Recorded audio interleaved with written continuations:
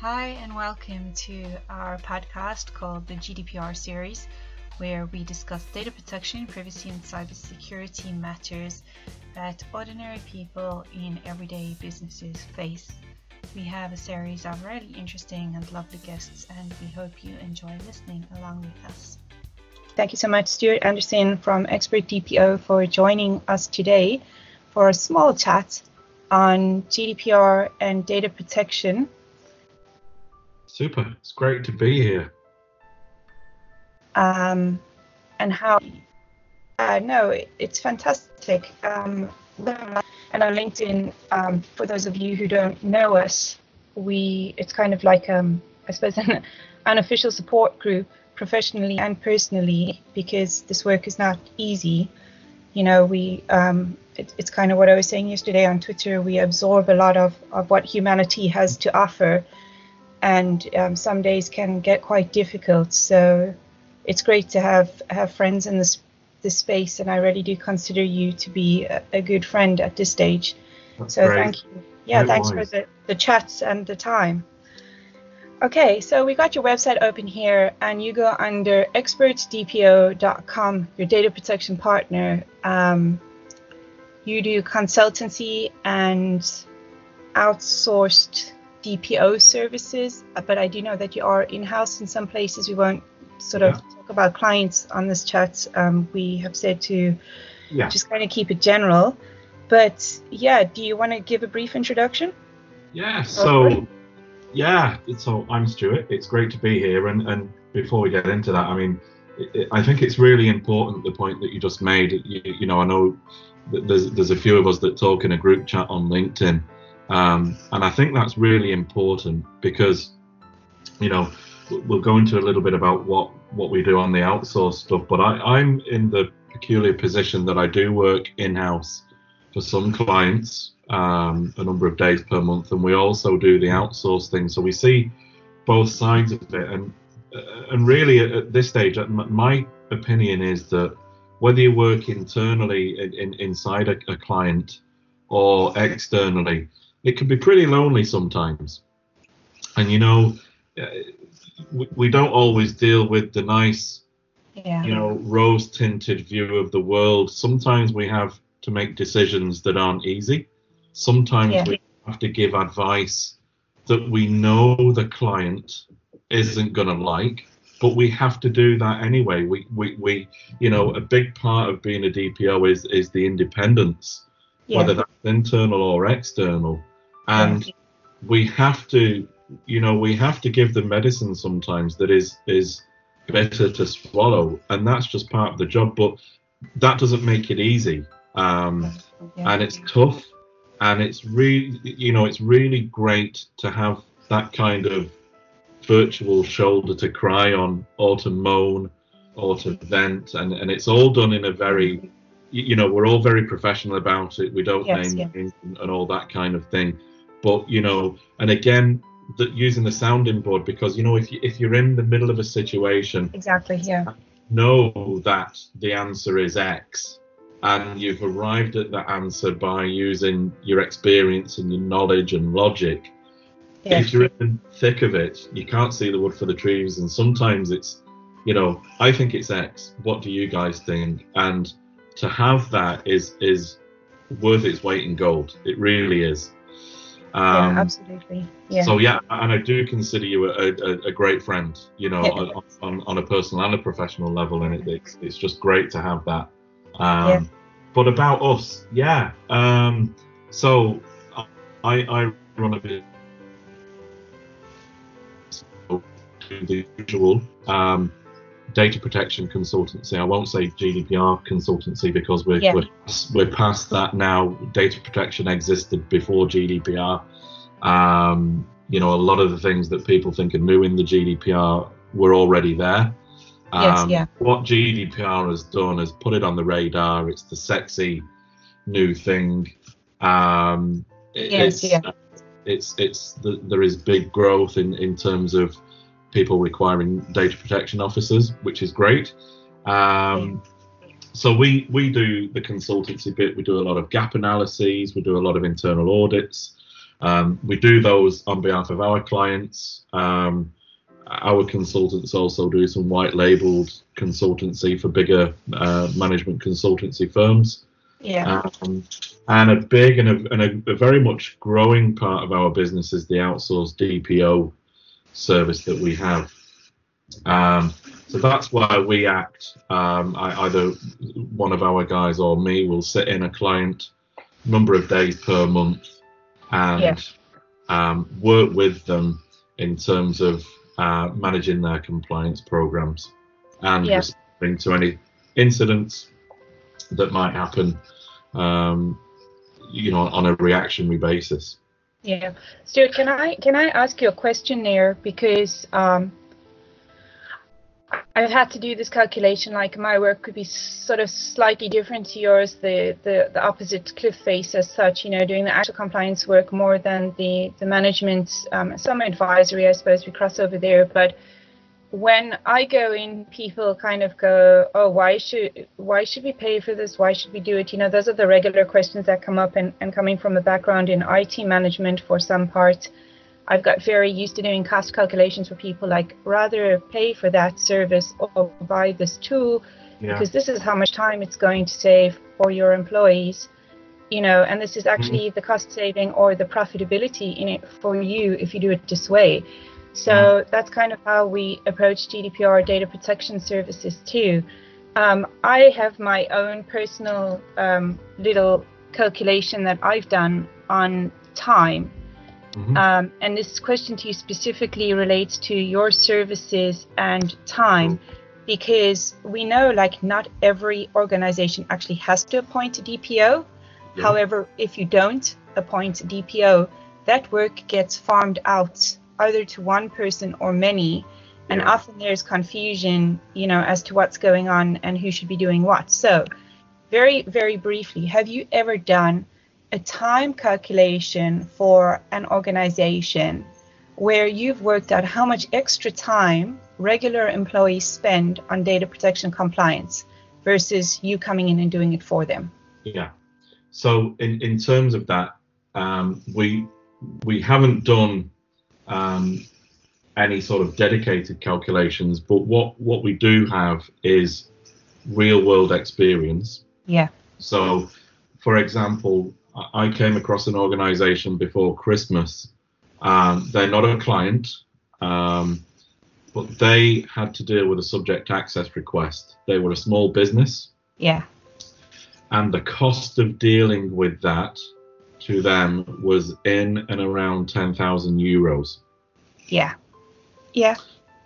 So as monetary value, I don't know how many days, but we have, for a client, dealt with a particularly contentious subject access request. Yes. Yeah. We made certain suggestions to the client. The client decided to deal with the subject access request. There was a lot of data. There were a lot of redactions. Yeah. Our estimate is that it cost them, because they had external legal counsel, it cost them in the region of 30 to 40,000 euros. Yeah. In terms of redactions, we stopped counting at 100 man hours. Yeah. Yeah. So if you translate that 100 man hours of redaction, there are 8 hours in a day. Exactly. So if you've given this role to somebody internal, and that's okay. What I would say to people that want to appoint somebody internally is make sure there is sufficient budget there to get them some decent training. Exactly. That's exactly what I was going to say. When I say decent training, I mean, not one of these 5 days, 40 multiple choice answers at the end of it courses. Yeah. You need something where you're going to be challenged, something where you're given a task to do, a DPIA, for example, and case studies that are in the world, because when you're thrown in at the deep end, you just you need that really good grounding where 40 multiple choice questions and a maybe a 35% pass rate is not stand you in good stead. So Yeah. if you're being offered to transition into a role or do it part-time, make sure that your employer is going to put budget in place for you to go and get some really good training. Yeah, and you know what, Stuart, I'll back that up as well, because and just so that anybody listening knows, we did not script this or discuss really anything beforehand. I'll totally back that up, because practically every single client I've had where I've gone in and there's been a reactionary situation where we've had to get compliance documentation, up to scratch, or work on supply chain relationships. Usually it's usually a woman in the position. The stats are kind of skewed in my experience, or maybe they just come to a woman for help because they feel more comfortable. I don't know, stats are fascinating, but anyway, usually it's a woman, and usually she hasn't had the kind of training you're talking about. And one of the recommendations I would make high up on the list for each of these clients is budget for training, exactly what you're saying there, the exact type of training you're saying there. Please send one, if not two people on that training, so they have support for each other and you have the peace of mind knowing that they've got that challenging experience, as you say. And honestly, the only two courses that I've come across that have that depth of experience would be the UCD course. I don't know exactly which one it is with Dennis Kelleher. I've worked with a couple of students that have gone through that, and then the Maastricht European DPO certification course, they have that kind of experience, and those would be the two that I would say to people to have a look at. I don't know if you've got any to add to the list there.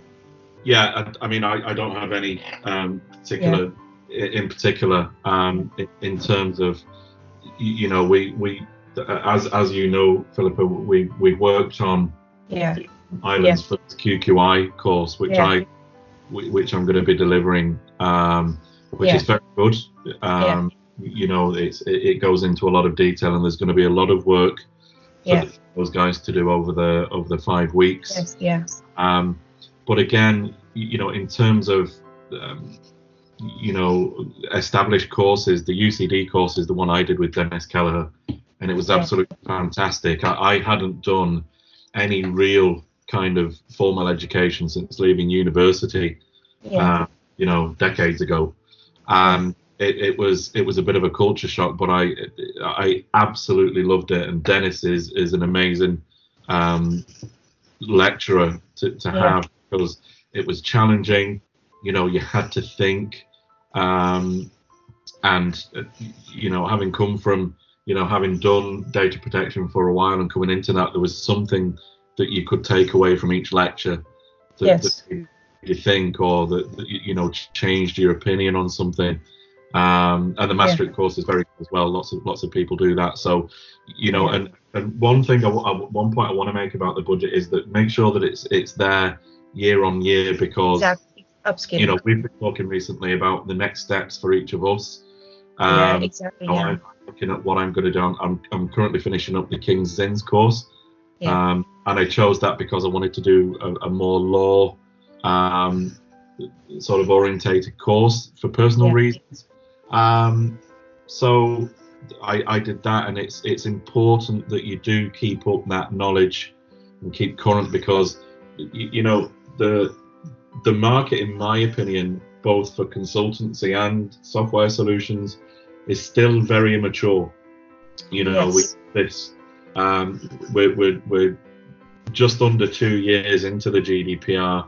Things are settled down. I was having a conversation yesterday where the first GDPR case went through the courts in Dublin. So we're only now almost 2 years down the line seeing the litigation start.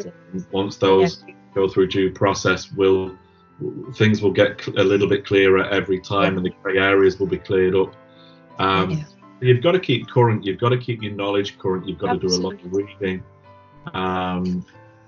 which is good, which is great, but make sure the budget is there year on year to support your professional development. Yeah, Stuart, and I'll add to that and say, like, for people looking to budget for the GDPR, because that's another question I get asked quite often is, how do we budget for compliance in this space? Cyber compliance budgets can go through the roof very quickly when you look at all the cool tools out there that can help you with your cyber security and management in that space. But data protection is a bit different because, we could talk about tools for another 10 hours, I'm sure, and that's not the point of the discussion here, but you're going to have to budget something for some kind of software management, and what you use depends on your stance. Within an organization, tools have different philosophical starting points, shall we call it that, to kind of be diplomatic about it. But with the budgets, and I'm not saying this because it's you on the call, I would say to people also, budget for the external assistance when you need it. If you're not going to have somebody regularly, like on a retainer, that's available to your employees to just pick up the phone or email, budget for once a quarter or once every 2 months at the beginning to have somebody come in for a couple of hours in the month to just do the spot checks on you. You have to have that in your budget. Yeah, and we have a number of clients that are really great to work with, actually. They don't need us there every day. They don't need us there every 2 weeks, because we've worked with them to put in what we believe is a robust privacy program or a compliance program, and they do things properly. They understand, because of especially one of them, the space they work in is they have to deal with compliance in other areas of their industry. They're a regulated industry, so they have to be compliant with other regulations. So being GDPR compliant, whilst it was challenging, they were used to having people audit them. They were used to having to comply with regulations rather than somebody who's completely unregulated. And they embraced it, and those clients are great because they get it. They know they have to do it. It's just the cost of doing business. Much the same as health and safety, where health and safety applies to people, is a cost of doing business now. Way back when the European Union brought in this concept of health and safety, and everybody had to, everything was brought in. People moaned about it, much the same as people moan about GDPR. But and this is why I'm saying that it's still an immature market, because people haven't grasped the concept yet that it's just the cost of doing business. And our clients that we see quarterly have that budget in place. We go in and see them once a quarter. We check everything. We check their Article 30 records. We check all the documentation. Has any new processing operations? And you check the logs, the incident management logs, the rights requests logs, things like that should be kept up to date. And it's we're in maintenance mode with them, and it's great. And they have the satisfaction or the security that if anything out of the ordinary happens, they can pick up a phone, and talk to us, and we'll help them out. And if they're starting a new project, Stuart, or like doing a bit of research into something and they need a DPIA done, I'm just throwing in the things here that we'll end up doing because you do the same, and people need to know kind of what's going on out there. People are very sort of tight to their chests about data protection compliance because it is a reputational thing too. So we're well aware of that, but this is what people are spending money on, the professional help to come and do these sessions and to maintain, as you say. And I do like your tagline, your data protection partner. That's the message that needs to go out there. Personally, I'll very quickly say before I start asking you the questions here, otherwise we're going to have a super long recording and people are going to fall asleep, I think. So I don't think everybody loves compliance as much as we do, Stuart. That's the shame, isn't it? My business mentor says I'm very sad. I love compliance, but anyway, whatever. Now I've forgotten what I was going to say about the partner or whatever. Anyway, Shall I ask you? Oh, yes, that's what I was going to say. No, I'm going to actually say it. When we came to Ireland, because lots of people might not know, we only arrived September 2017. We've been planning for quite a long time to come here. A lot of my work would have been being a translator between lawyers and high-end IT departments, particularly in the contract space where substance was, on the table, like exactly what services were going on, what data flows, etc., security practices. that was the large part of my work before I came here. And then we arrived here, and there was a gap in the market, obviously, and there were skills needed. There still are skills needed in this space because it's quite a complex set of skills that's needed to do your job, particularly. And IT management does help a huge part.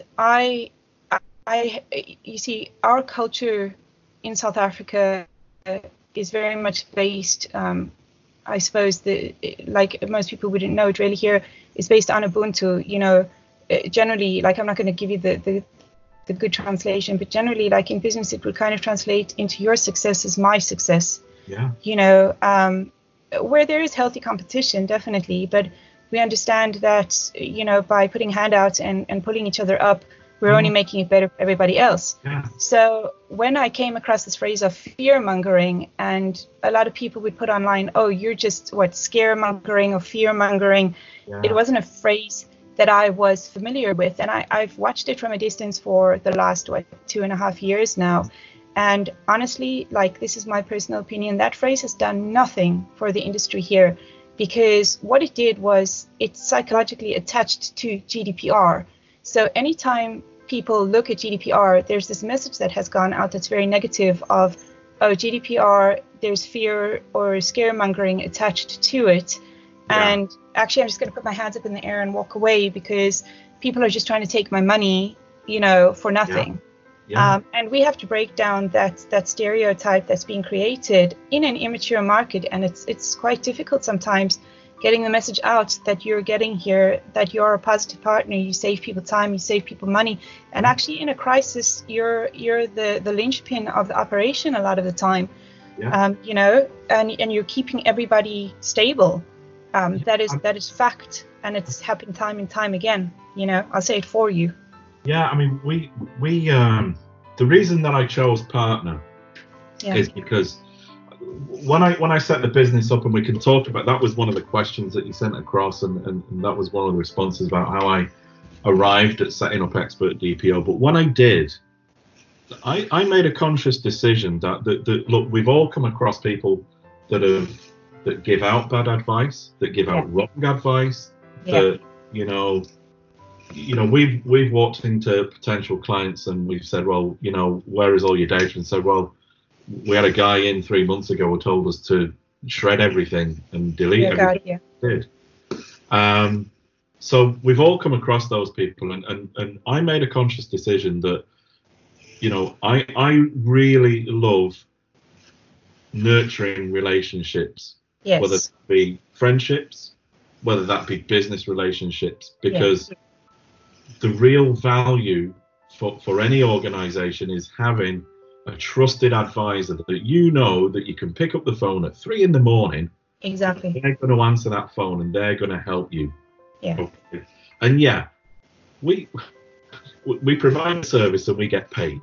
Okay. Exactly. That's the same for any business. But and again, and it might sound corny to some people, but I started the business to give out the right advice all of the time to people that we partner with. And let me tell you, Philippa, we've actually walked away from business.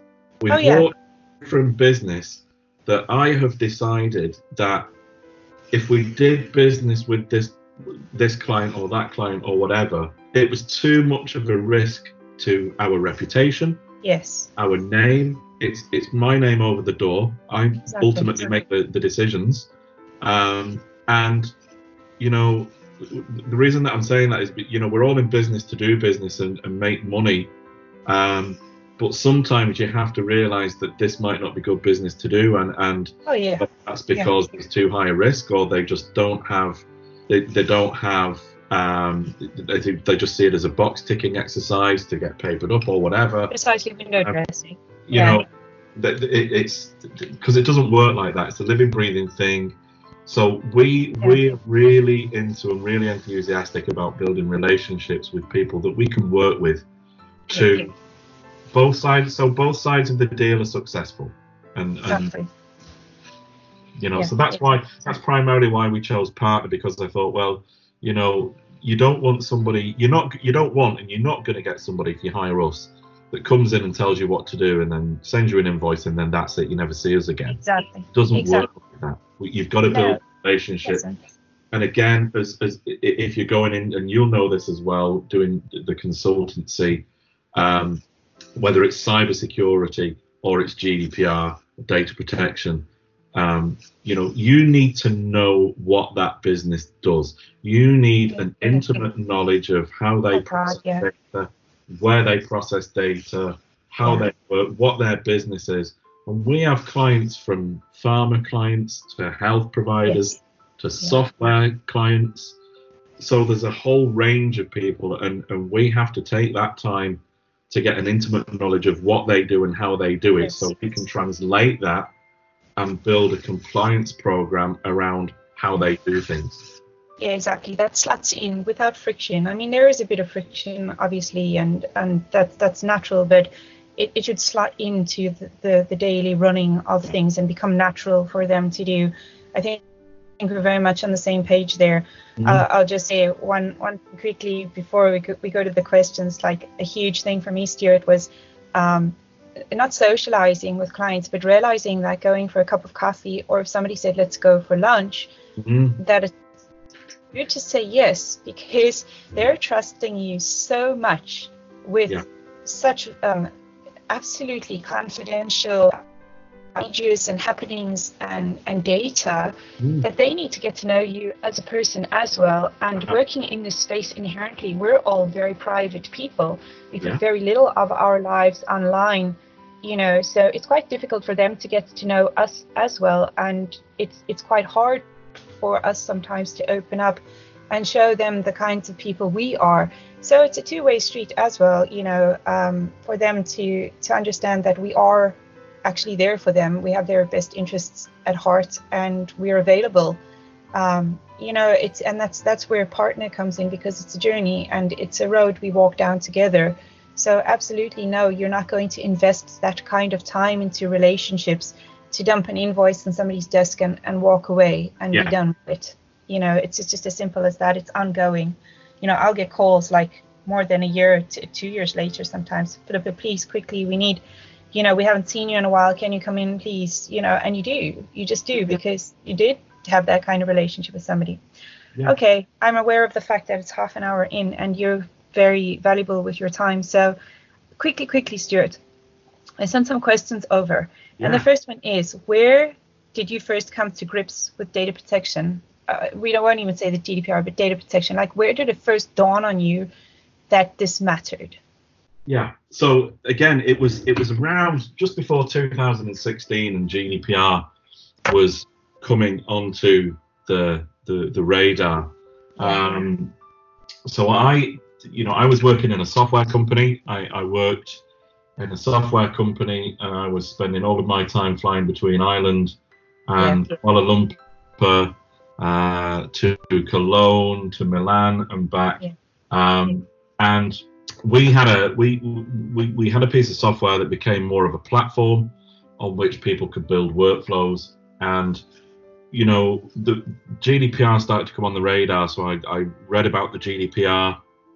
I'd heard about data protection beforehand, and had some subject access requests to deal with as part of working in the software company. And we were going to take that piece of software and build something to handle subject access requests. And that's when I really started reading, got into it. I did the couple of day courses and the 40 multiple choice answer questions. And that's how I really got into it. It was around 2015. We were going to make this great piece of software. That all kind of fell apart, and that's how I ended up setting up XpertDPO. But I didn't stop there. I went to do the UCD course with Dennis, and I'm probably going to do the CIPM later this year. That's still 50-50. But it was around 2015-16 when we knew GDPR was coming in. Anybody that was kind of working in a semi-techie or a techie business knew that this was going to be a game changer. Everybody was going to have to comply. It wasn't just legislation, it was a regulation. So it was going to level the playing field. So, considering myself to be, a bit tech savvy and things like that, I knew that this was going to be a big thing.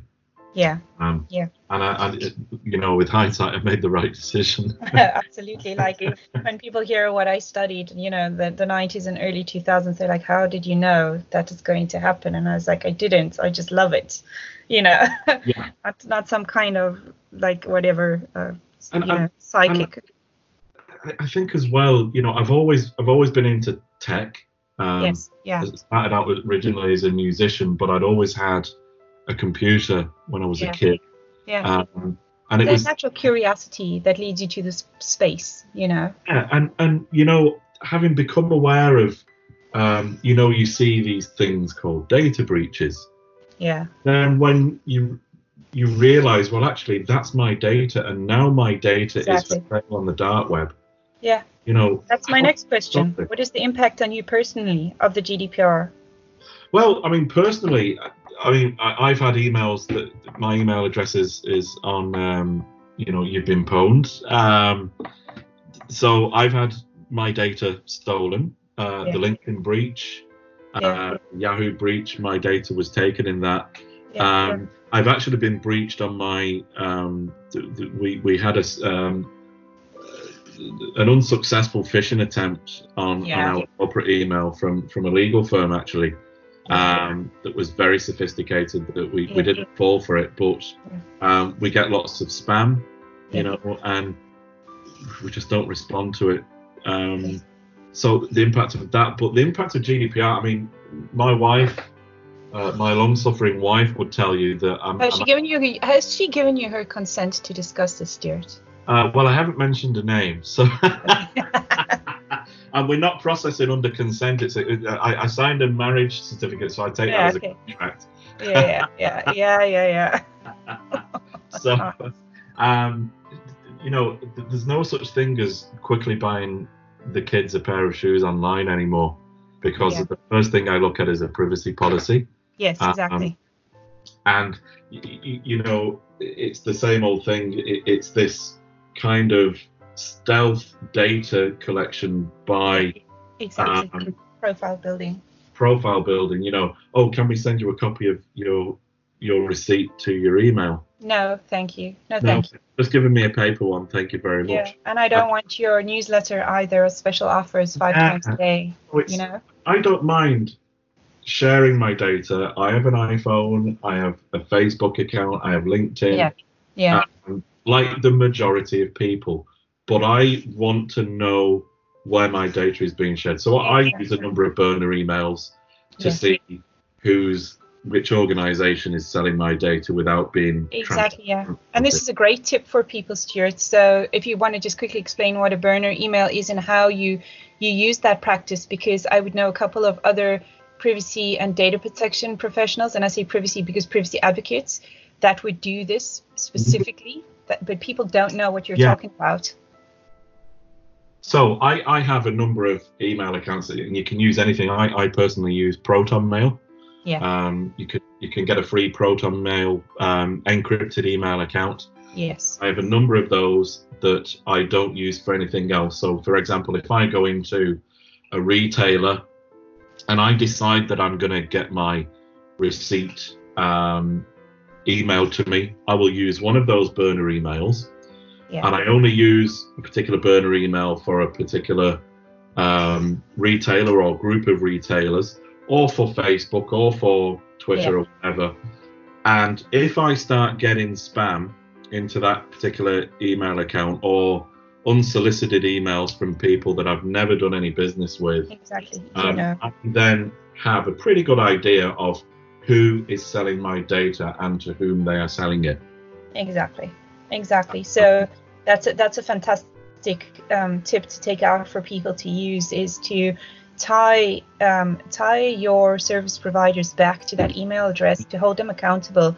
And this kind of goes to a point that came up in the AIB Network Ireland panel discussion the last week there in Dublin, Stuart, where the AIB representative said that it's really a war between good and evil, You know, that's how they've kind of tried to sort of humanize the cybersecurity practices when they explain to people, you've got to understand it like that. And at some point, we have to start fighting back with these small things that we can do to look after our identities. You know, we don't have to accept the fact that we're being profiled and these things are happening online and there's nothing we can do.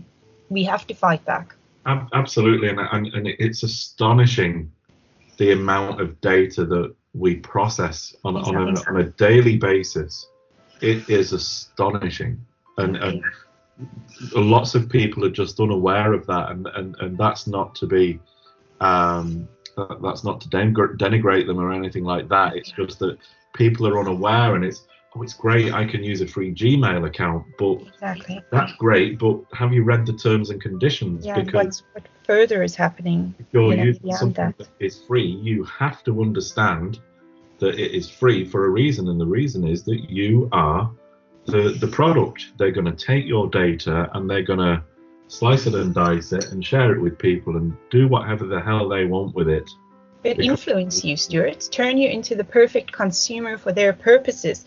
Turn you into the perfect citizen for their purposes. And it goes very deep, because our children, and if you don't have children, the next generation is growing up in this world that is completely controlled through information that's going directly into their minds with no filter. You know, it's you know, I'm not a conspiracy theorist, but I am. My hand up. I am. But I see people on social media advocating for a fully digital economy. And that's great. But I know people and know of people that do not have a bank account. Yeah, I know. So if it's digital economy, we're forcing people into our predetermined pattern of behaviour. The other side of that is that, you know, if I have to use a card and have electronic transactions, my bank has a very intimate knowledge of where I'm spending my money, what I'm spending it on. So if I decide, you know, if I'm in the takeaway every evening using my your health insurance is going to phone you up, Stuart, and tell you to go to the gym. Well, I'm going to get a ton of spam saying go to the gym, and the next time I come to get some health insurance, I'm not going to be able to get it because I don't exercise and I don't diet. So that's one of my concerns around this fully digital economy. And again, the example I use is that I think a while back in London before Christmas, the card machines went down and nobody could use their Oyster card. So I had to use this thing called cash. It must have been a nightmare in London. It must have been a nightmare. Oh God, no. Yeah. Okay, so let's see, the next question. Where you've seen opportunities for your own business in the context of GDPR. We spoke quite a lot about you being a partner there. So yeah. Go for it. I mean, I set up XpertDPO in June 2018, so we were just after GDPR. But as luck would have it, I finished work with the software company on the 23rd of May, 2018, and I was kind of kicking around the house thinking, what do I do? At this time, our second baby was due, and I actually set up the company on the CRO website whilst I was sat in Holles Street, and my long-suffering wife was in labour. So I conscious decision that I wanted to run a business. I knew that I was good enough. I knew that I knew my stuff. I knew that I wanted to. The principles of the business were founded on reputation and being good at what we do and being reliable and knowing our stuff. And you know, I met with a couple of people that I used to work with. I have a mentor who is absolutely fantastic. You know, if I paid him all the money in the world, it still wouldn't be enough because he's been brilliant, I have to say. And you know, so GDPR, as I said earlier, is on the radar now. by the time I was up and running, we'd kind of lost all of the guys that were in it to make a quick buck. Yes, yeah. And to kind of half ruin organizations. Yeah.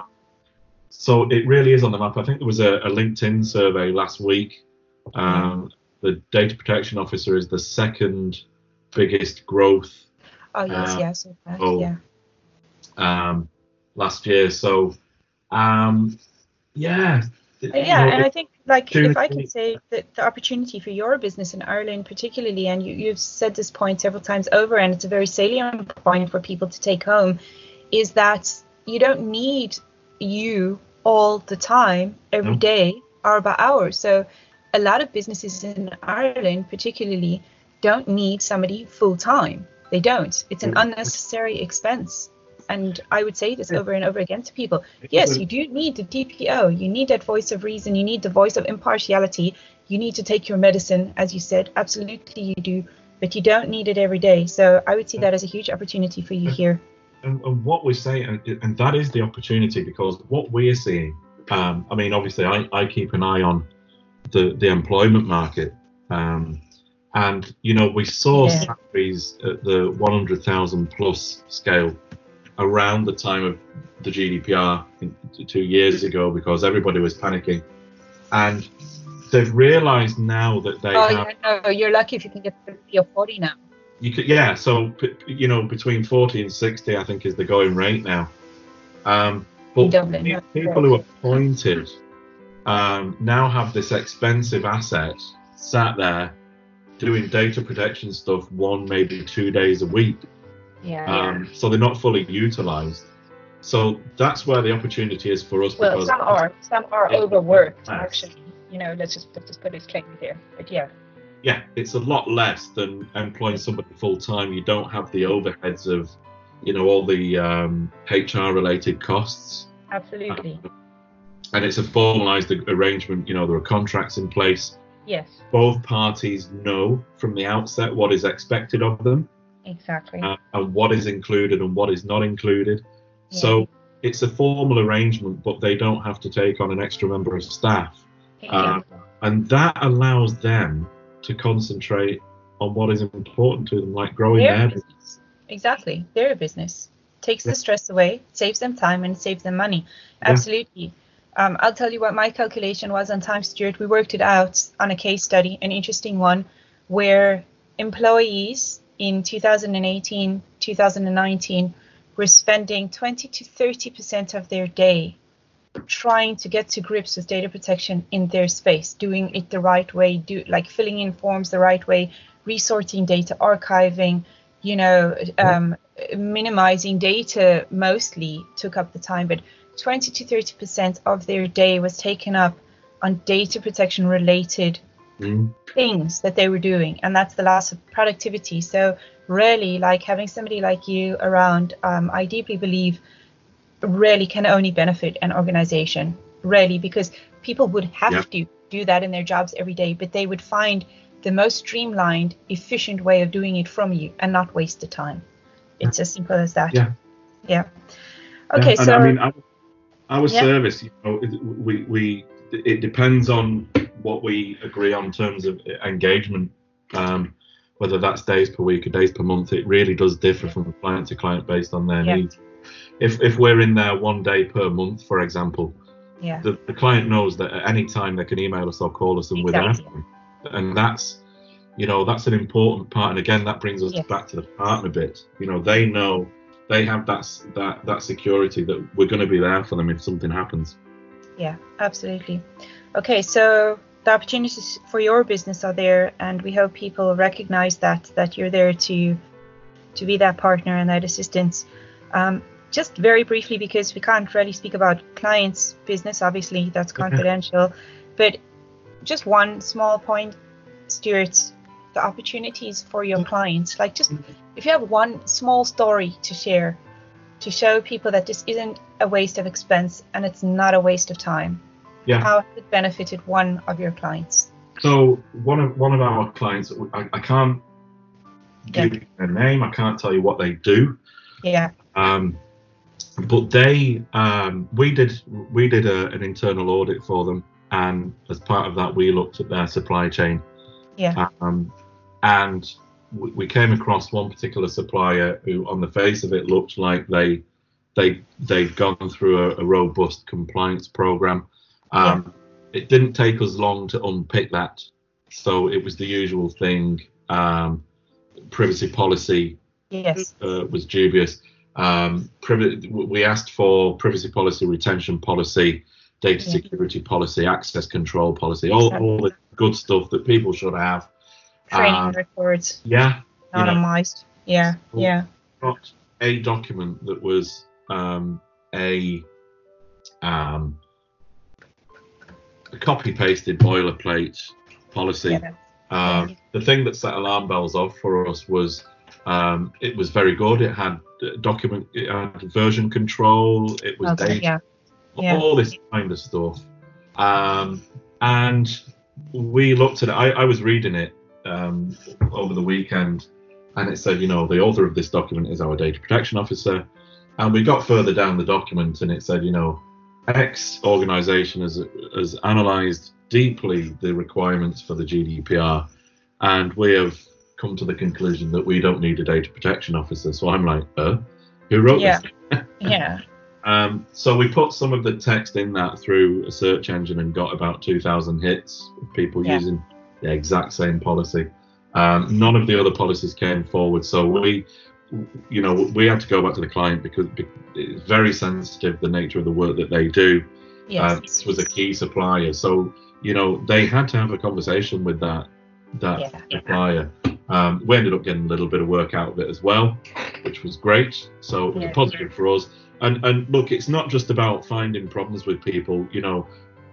We never use this as a finger pointing exercise, but we do say, look, you have an issue with one of your suppliers.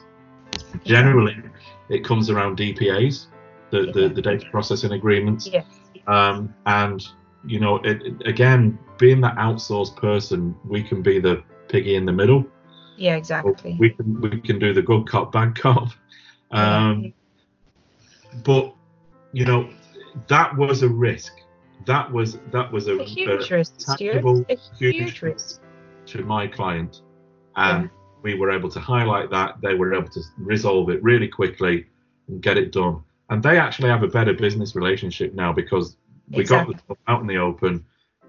We just got on with it. We fixed it, and that was that. So you don't always get stories like that. You get people that won't play ball with you, but luckily we were able to resolve it, and it was grand.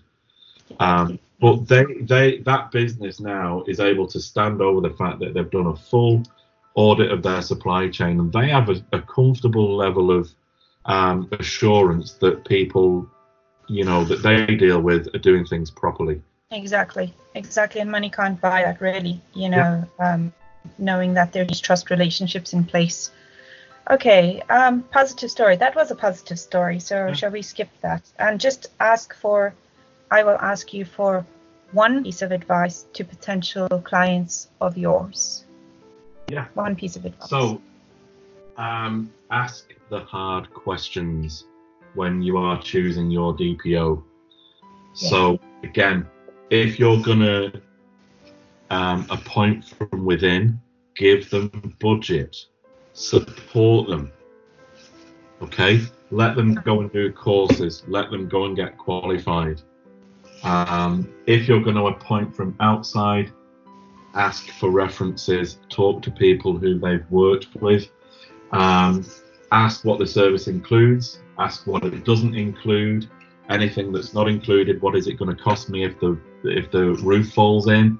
Exactly. The DPO, the level of expertise is not defined within the GDPR. Much the same as the definition of personal data is this great paragraph that it doesn't list out first name, surname, email address, all this kind of stuff. It's a catch-all. But the level of expertise must be proportionate to the sensitivity and complexity and the amount of data that an organization is processing. So, you might have an organization that processes 1 million email addresses, but you might have an organization that processes 50,000 health records. Exactly. Yeah. You have to look at it subjectively. You have to know, where is the risk in my data processing operations, and rate that risk. And so you've got to, and again, your DPO, ask them, where is their expertise? Do they know about European laws? Do they know about local laws or derogations? Yeah. Do they understand the GDPR? And when I say understand, have they done this role with anyone else, or have they just read it? Yes. Yeah. Exactly. Yeah. So ask questions, probe them, and look. If they push back, then that tells you everything you need to know. If they're open with you and they'll talk to you, and honesty is paramount. Absolutely, it's a trust relationship. It really is a trust relationship. And somebody who does things properly and who is a true professional will not mind you asking those questions. Absolutely. Yeah, because we expect to be asked those questions, Stuart. We expect to be asked for the references or examples or, crisis situations that we've dealt with. We expect to be asked how we integrate into an internal team, how we deal with the board, what is our level of expertise there from the ground right up to the top and to partners even, So get to know somebody. And I think that's the point of this as well, because like I say, we're very private online. You might catch us being, I like to think, very witty, but probably terribly annoying on Twitter, and you just see kind of one face of it. I personally have had people meet me at professional events and say, oh, we get a very different picture of you online. And I never say, okay, what picture is that? Because I'm a very sensitive soul. Don't want to know, But I think it's time to sort of talk out a bit more and help the market mature a bit in their decision making. I think that's really important. Yeah. Yeah. So that would be it, talk to people, and I would have no problem. I have many clients that are more than willing to provide references. Oh yes, absolutely. And answer the phone to people, and people do that, and one-on-one. And I would even encourage it. If we have a client, I would say, look, you're a software company, go and talk to this guy. He was customer number one. He's a great guy, and on a general sense, in terms of running the business and things, it is very lonely. Go out there and expand your network, because we still get calls from people that we spoke to or maybe connected with 2 years ago when we set the business up, and they're only coming round now and talking to us. But that's great. Yeah, it is great. It's long term, Stuart. Like it's pretty much like farming. You sow the seeds, you nurture them, walk away, watch them grow. Some make it, some don't. This is how we cultivate our relationships, and we hope to have many productive ones in the future. But is there anything else you want to add to what we've said? No, I mean, just the share a positive story. Yeah. Okay, so this is my positive story, and this is to give hope to people that are only just coming into the industry now, or starting a business in general. So when I set the business up, I got a little bit of support from the local enterprise office. Yeah. And I had to go on a start your own business course. Yeah. And I trudged along. I did too. They were lovely. Yeah. And the gentleman that ran that course asked me what I did, and I said, look, I'm in data protection. This is what I want to do. And he said, well, I have a training company, and we're trying to get this data protection course off the ground. Is it all right if I contact you in a few months or whatever? And so I said, yeah. And he did contact me when we were up and running. I've since designed the course content for that, and we're about to start the first one this Friday. Yeah. So, I was starting this business. I didn't know anybody. I didn't know really. I knew what I wanted to do. I didn't know really how to do it. And it was just this kind of the stars aligned. Yeah. And you know, I've done more work for this crowd. They've done a bit of work for me, and it's those relationships that will if you nurture them, Yes. That will, be fruitful.